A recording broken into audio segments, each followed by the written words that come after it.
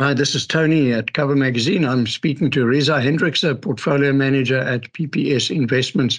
Reza, thank you very much for taking the time to talk to me. Thanks for having me, Tony.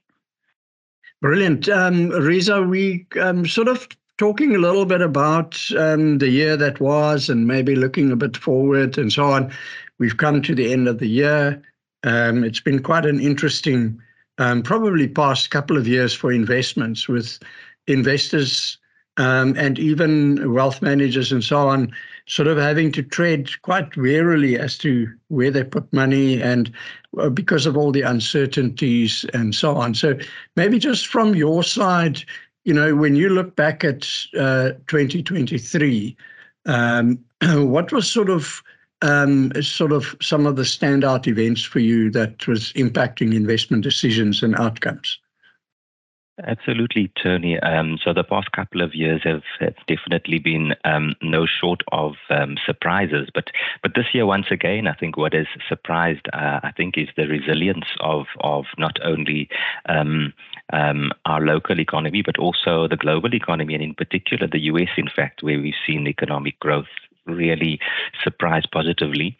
I think coming into this year, there was a wide-held expectation that the U.S. economy might, in fact, tip into a recession, and so there was some trepidation at the start of the year. But as the year progressed, and there was this view that really the economy was still quite robust, looking at various indicators, that really just gave markets a little bit of a green light, and we saw foreign equities in particular rally on the back of those positive economic surprises. I think looking at the source of where most of the equity market returns came from, that also might have surprised some, where we saw tech once again drive global equities, and in particular the US. And there it was all about artificial intelligence and a lot of excitement around that. So that was another thing that I think another defining characteristic of this year. And then perhaps lastly, and maybe the thing that's been front and center of investors' minds throughout the year has been the level of interest rates that have, as we know, they've gone up so rapidly, and they've gone up, they're at multi-year highs, and so really the level of interest rates have been a defining characteristic of this year. And really, just the questions around that: is this the top of the rate cycle? Can we expect more further hikes? Are we going to see cuts? Just given that inflation has started to come down, so those are some of the key things that I would highlight from this year.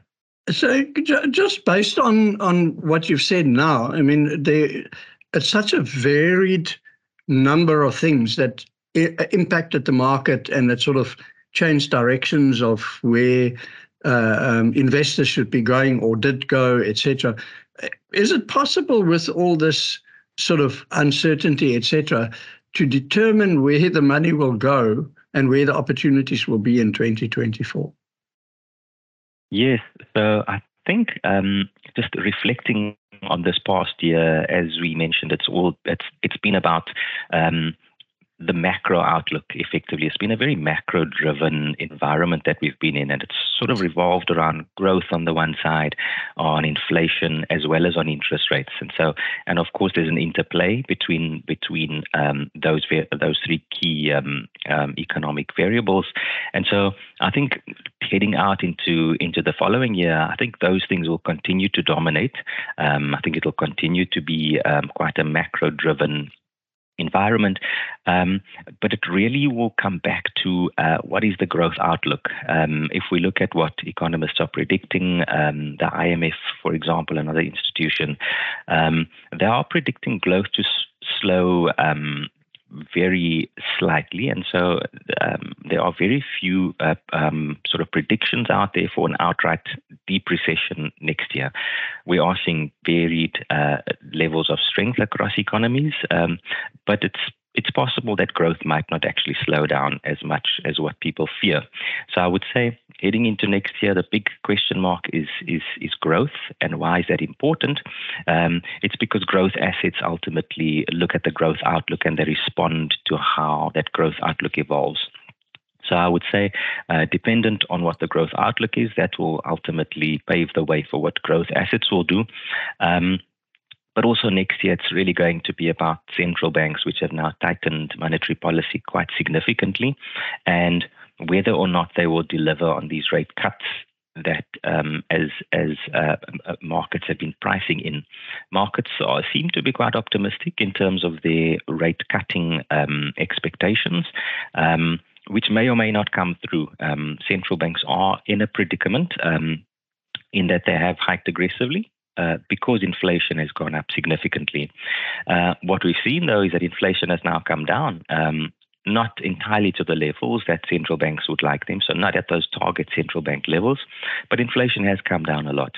So the question is, when will central banks start to cut? And that will really determine whether or not one wants to be in cash or bonds or equities. It's all about this macro outlook. What I would say, the consensus view is that there's a chance we might have avoided a recession, this soft landing sort of scenario that often gets talked about. But I think it's too early to say, because we really have to see how central banks respond to that inflation path. Mm-hmm. And just when you think of the South African environment, maybe a little bit more as you were talking about the macro stuff, more about the micro. We're going into an election year next year, etc. How do you think that will change sentiment from investors as well as bigger portfolio managers' perspective? Yes.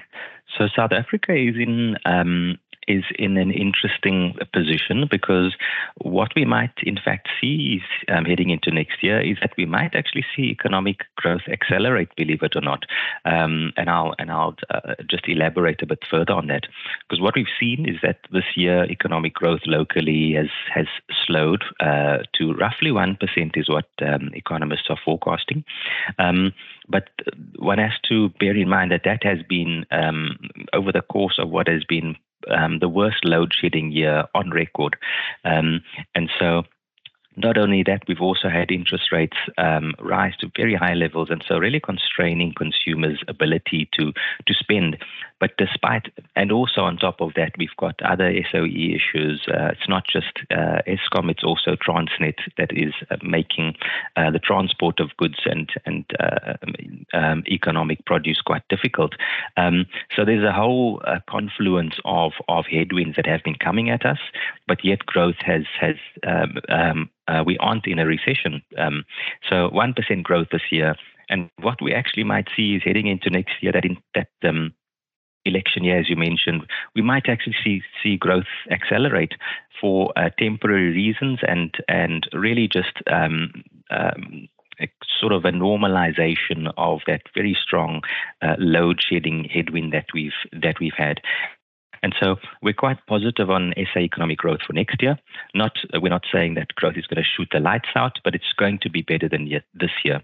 And so often when it comes to the way that markets respond to the economic environment, it's not so much about the level, it's about the change. And so we're quite constructive on growth locally next year. Absolutely, we think that there's going to continue to be political noise, and one is likely to see that ramp up heading into sort of closer towards that election time.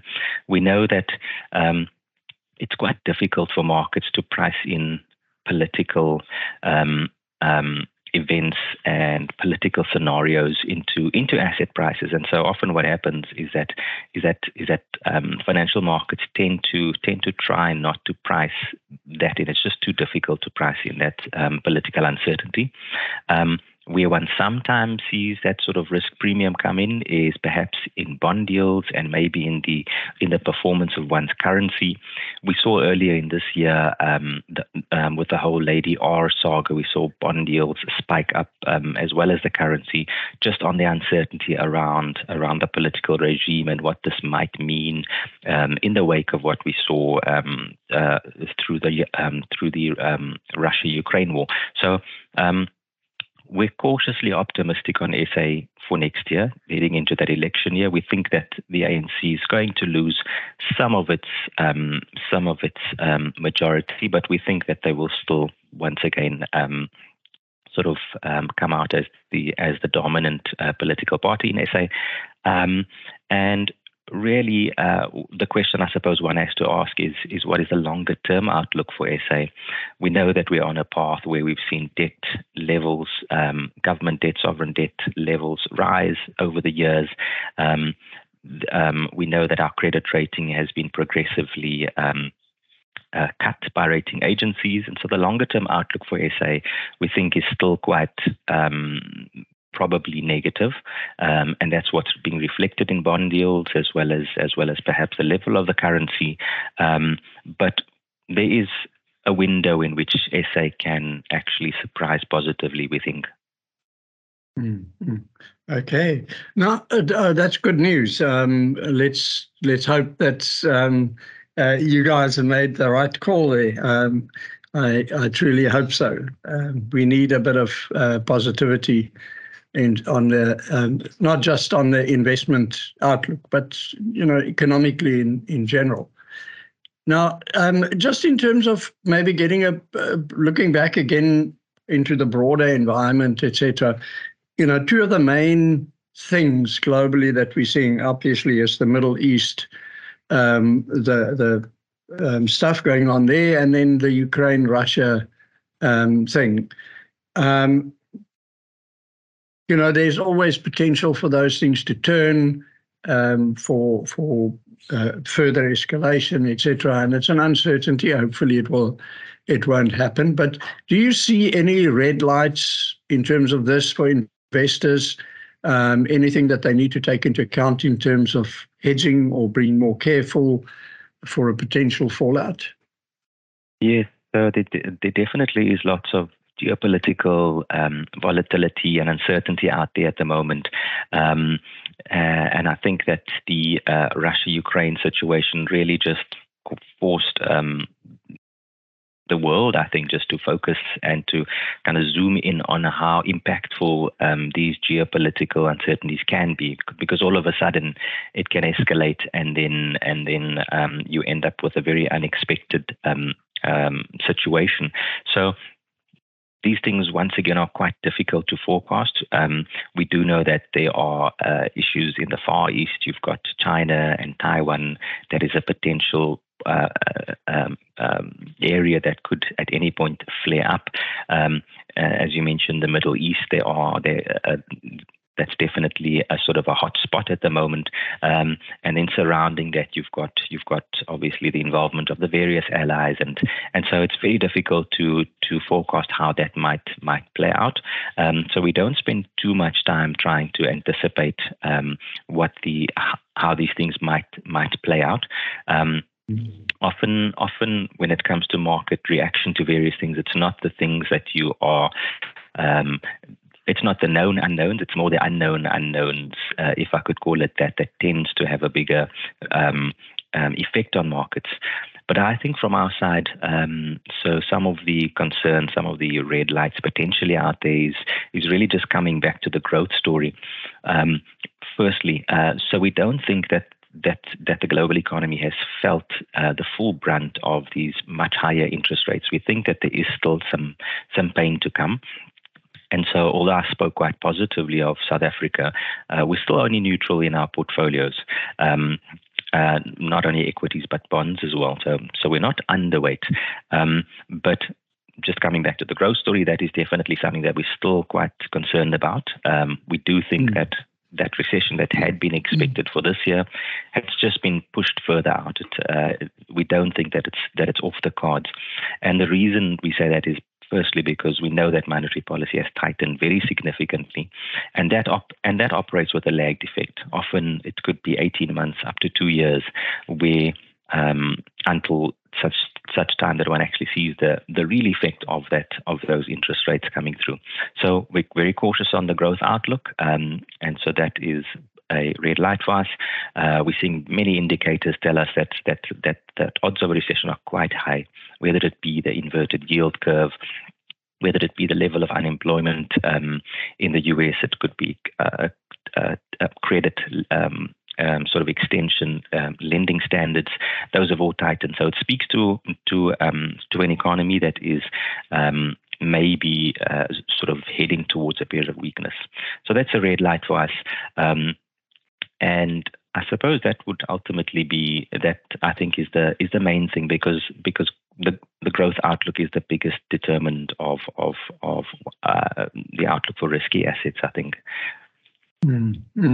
Yeah, no, it makes a lot of sense. Not focusing on one area, but rather have, and that I think would be my next question to you, sort of in closing, if you can sort of summarize the PPS approach for 2024 in light of all of these various impacting factors. Yes, so we're cautious. If one looks at how portfolios are currently positioned, I would say we're moderately or modestly underweight risky assets, and that really speaks to that cautious macro outlook that we have, which revolves around the uncertain growth outlook, the potential for a slowdown, the potential for rates to stay higher for longer, the potential for maybe a resurgence in inflation. We still think that the outlook is quite murky on various fronts, and so for that reason, we are modestly underweight risky assets. If we look at SA, we're neutral on South African equities, neutral on bonds. We overweight cash because we think that one is being actually paid to hold a more conservative portfolio positioning, just given where interest rate and bond yields are. So we're sort of neutral risky assets in SA, overweight cash. And then on the global side, we actually underweight foreign equities. We overweight global bonds, we overweight cash.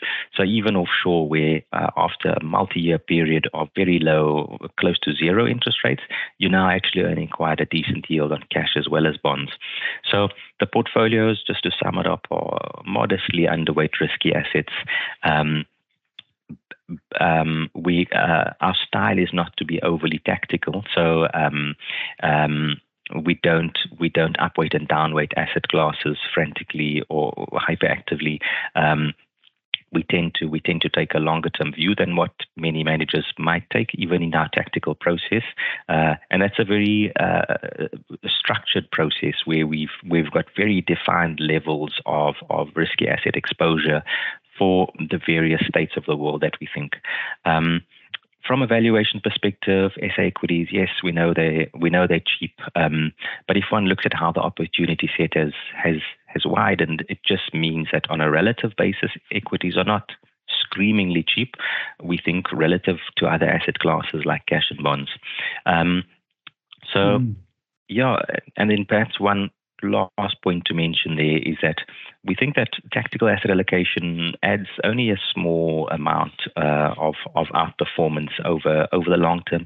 The bigger driver for us as a multi-manager is we tend to focus more on manager selection, having the right mix of managers, and we think that's a much more reliable source of outperformance that one can depend on over time.